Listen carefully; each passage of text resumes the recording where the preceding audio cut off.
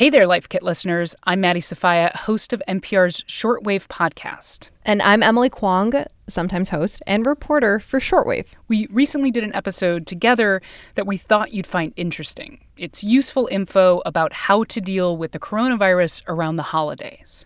Yeah, and since being useful is Life Kit's thing, we wanted to share it with you all. Here it is.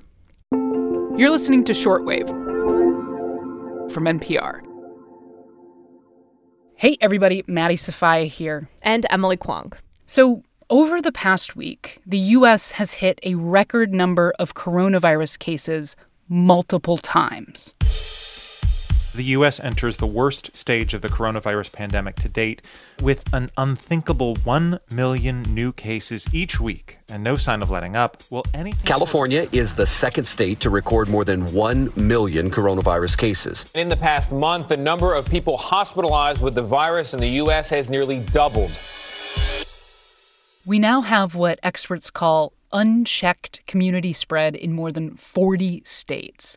Some hospitals in parts of the Midwest are completely at capacity or almost there, and many of our healthcare workers are exhausted.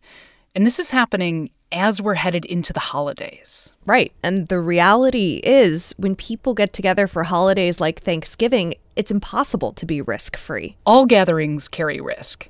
And that risk is considerably greater when you include people from outside your immediate household. Yeah, the safest way to do Thanksgiving is actually to stay where you are. Celebrate in person with those you already live with and virtually with those you don't. That's what Dr. Anthony Fauci is doing. I have 3 adult professional daughters in 3 separate parts of the country that would require flying for 2 of them and driving for another. What we're going to do is we're going to have a meal with my wife and I, and we're going to Zoom in and spend some time back and forth with the girls. I don't like it that way, but I think they're making a prudent decision in trying to protect their father, and I'm proud of them for that. But realistically, we know that not everyone is going to have a remote Thanksgiving. People are going to gather in bigger groups for the holidays. Maybe some of your family members have insisted on gathering, and even if you don't agree with them, you want to help keep them as safe as you can.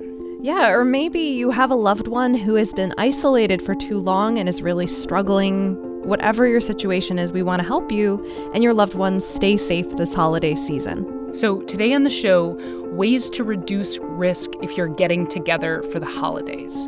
Steps to take before, during, and after you get together. This is Shortwave from NPR.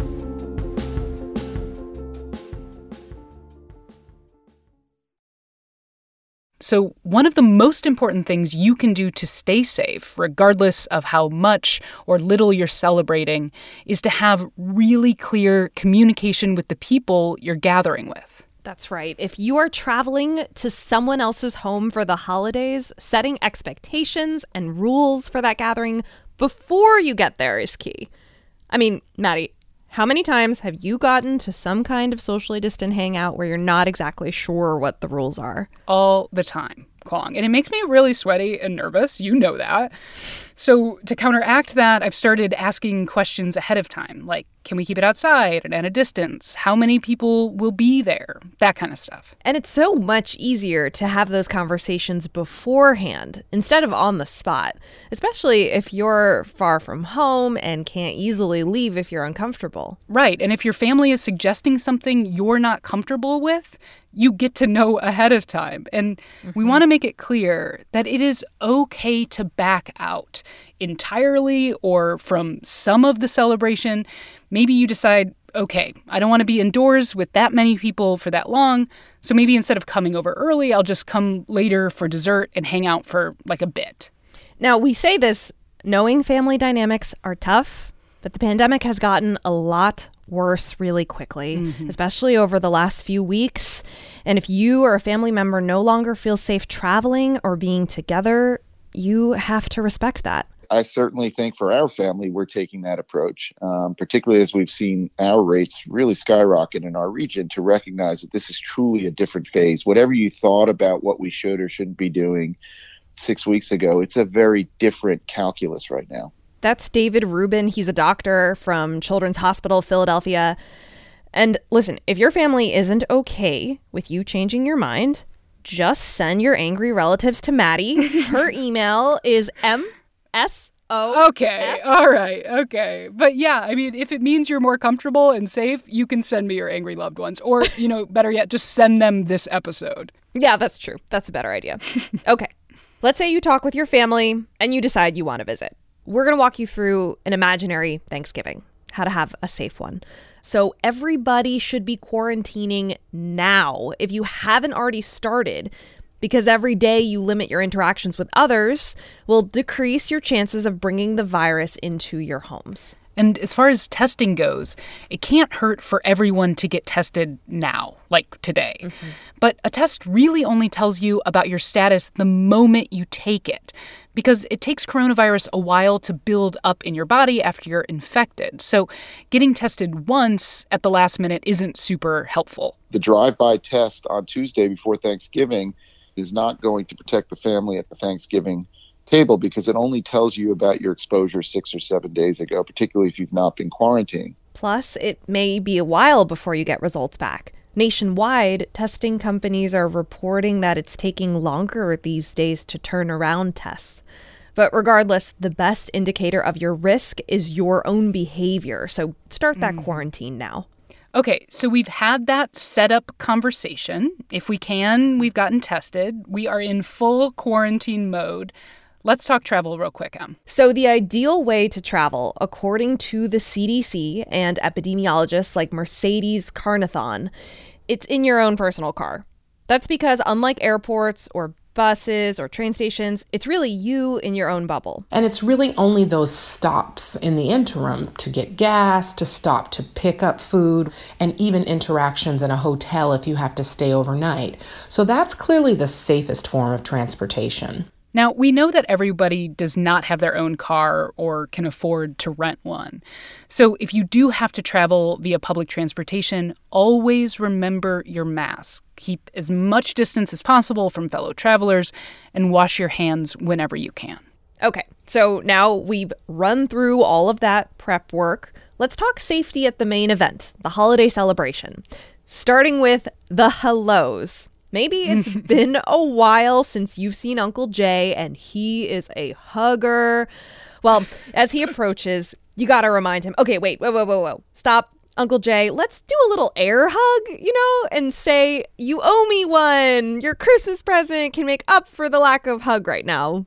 I like how you got a present out of that somehow, Kwong. Buying and selling, baby. Always. Okay. So here's another big one. And I know it's already really chilly lots of places, but if possible, like Judy Guzman-Cottrell, an infectious disease doctor, says, keep things outdoors. Yeah, absolutely. Outdoors, again, is always safer than indoors because of the natural ventilation and the constant movement of air. Even if you've quarantined and gotten multiple tests, maybe put those tailgating tents to use, the way you can stay outside and keep at a distance but be covered from rain overhead.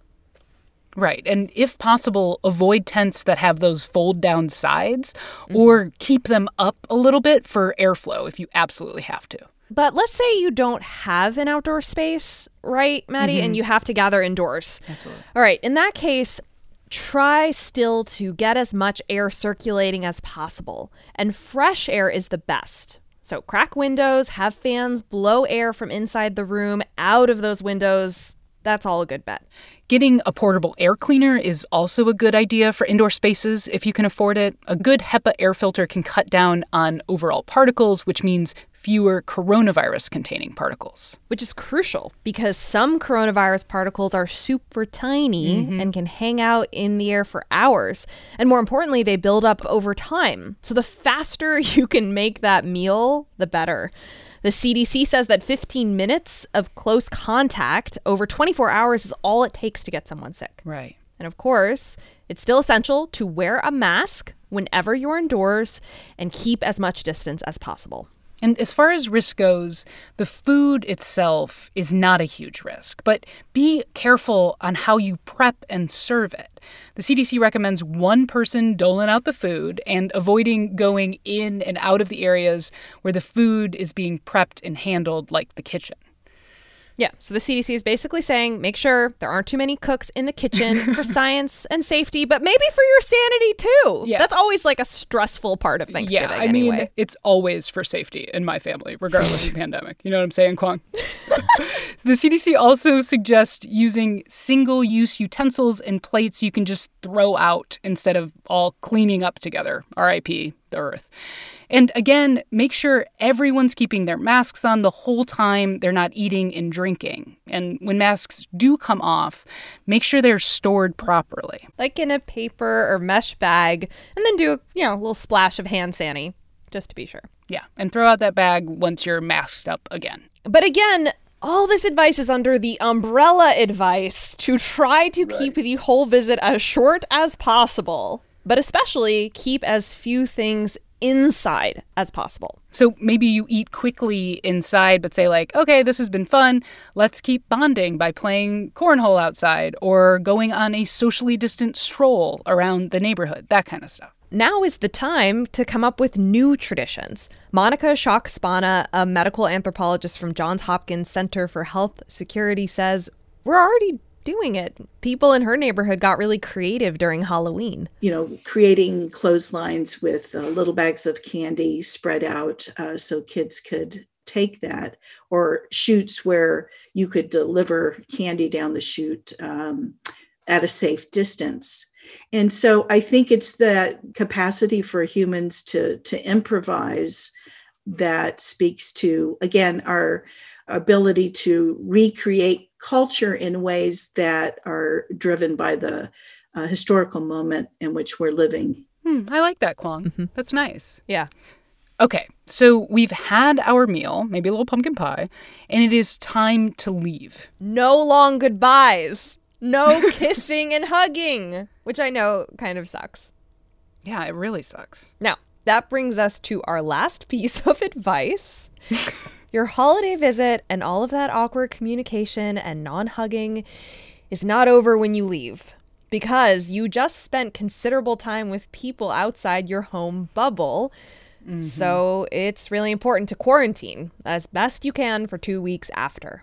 And it's not a bad idea during that time for you to get tested about a week after your visit or your last possible exposure. And if you test positive, share that information with whoever was there. There's no shame in getting the coronavirus however you got it. And telling people they may have been exposed is protecting them. I'm really glad you said that, Maddie, because Thanksgiving, if you're going to do it in person in a safe way, is really a month-long commitment. Yeah. And if you're not able or willing to do that, but you want to stay safe, it's a good idea to reconsider if you should even have in-person Thanksgiving. Right. Or if you should scale back your Thanksgiving in some kind of way. After working on this episode, that's what my family is doing. Right. And look, we know you've been hearing this kind of stuff for a while now. It is a lot. And to be honest, we're scared and frustrated too, because we have not had a consistent, coherent, and scientifically sound leadership at the federal level, and in some cases at the state level, on what to do. Mm-hmm. The responsibility to slow down this pandemic has been put on us, the individuals. But the trick is to stop thinking of ourselves as a bunch of individuals and start acting like a community. Yeah. I mean, when you're making decisions out here, it's not just about whether or not you get sick. Just being in the world right now can make things more risky for other people. Yeah. Like, are you going to contribute to longer, slow lines in the airport that will put airport staff at higher risk? So this winter, these are the decisions we have to make. Choosing to drive somewhere instead of fly, or getting your flu shot so you're less likely to take up the time of a very overworked healthcare worker, or wearing a mask. I mean, these things can literally save lives. That's not an over-exaggeration. We get to decide how bad this will get. Look, we know we threw a bunch of information at you in this episode, so we'll make sure to put resources in the episode notes for you about best practices for ventilation, info on testing, that kind of stuff. So from us to you, happy holidays, everyone. Please stay safe, stay home as much as possible, and take care of each other. This episode was produced by Rebecca Ramirez, edited by Giselle Grayson, and fact-checked by Ariella Zabidi. I'm Emily Kwong. And I'm Maddie Sofia. Thanks for listening to Shortwave from NPR. Since the 1980s, hip-hop and America's prisons have grown side by side. And we're going to investigate this connection to see how it lifts us up and holds us down. Hip-hop is talking about what we live, trying to live the American dream, failing at the American dream. I'm Sydney Madden. I'm Rodney Carmichael. Listen now to the Louder Than a Riot podcast from NPR Music, where we trace the collision of rhyme and punishment in America.